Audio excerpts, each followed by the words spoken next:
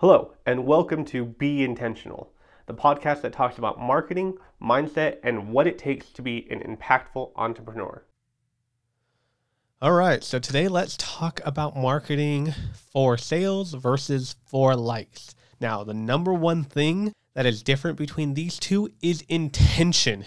What? I know, super surprising. The fact that on a program called Be Intentional, I would say that the number one difference is intentionality. I know, shocking. Sorry, that was me trying to be funny. Anyways, it is intentionality though, because when you're marketing for likes, you tend to be reactive in your marketing. That means you're going after tactics. That means that if this is the trend, you jump on that trend. If this is what's hip right now, you go on that. If it's dancing, if it's, you follow. It's a lot of following of things. And don't get me wrong, sticking relevancy into your marketing strategy is something that needs to be done. But the difference is it should be intentional.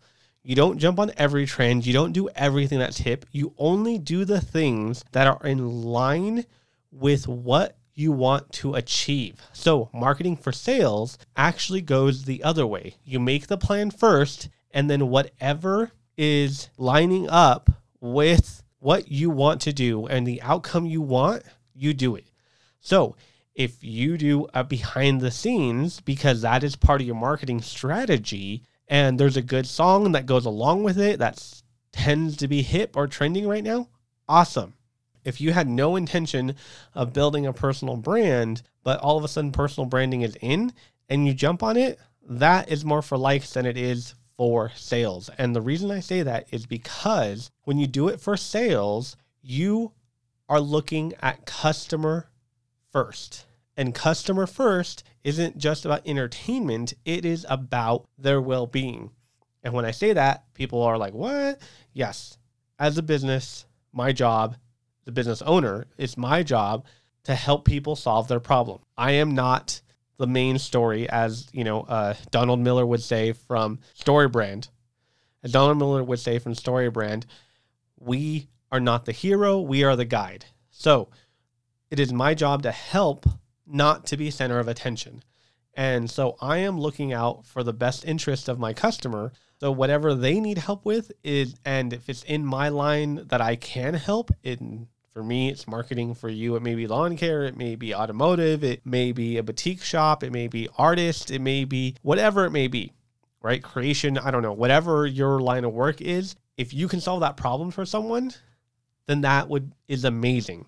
And you want to help, right? That would be looking out for the best interest of your customer. Is when they have an issue that you can solve, you're right there. You want to help, right? You want to help them solve that problem and do it in the best way possible.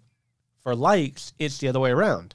I want the attention. I want people to pat me on the back, say, look at what a good job I do. So that's why when you're marketing for sales, a lot of times you don't get the highest engagement or the most likes, what I call the vanity metrics. You don't get a lot of vanity metrics, but what you do get is a lot of DMs, a lot of emails, a lot of phone calls, a lot of stopping by your store and purchasing of your product or service.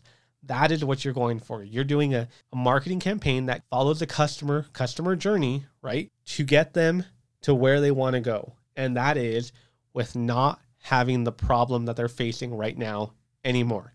And if you do provide a service, odds are, once you solve that problem, they're not going to need you anymore. And that's okay, because there's going to be another person that you can help.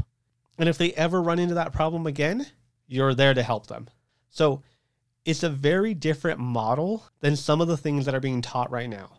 I'm not saying that one is better than the other. I'm just saying that when you develop your marketing strategy, know and be intentional about what you're developing and what you're doing and what the end goal is. Because if you don't, you're just going to be reactive, and then you're going to take a little bit of this one and a little bit of that one, and you're going to try to mix them together, and you're going to try to do this whole little hodgepodge thing, and then be frustrated with why it's not working and not understand what you're doing wrong.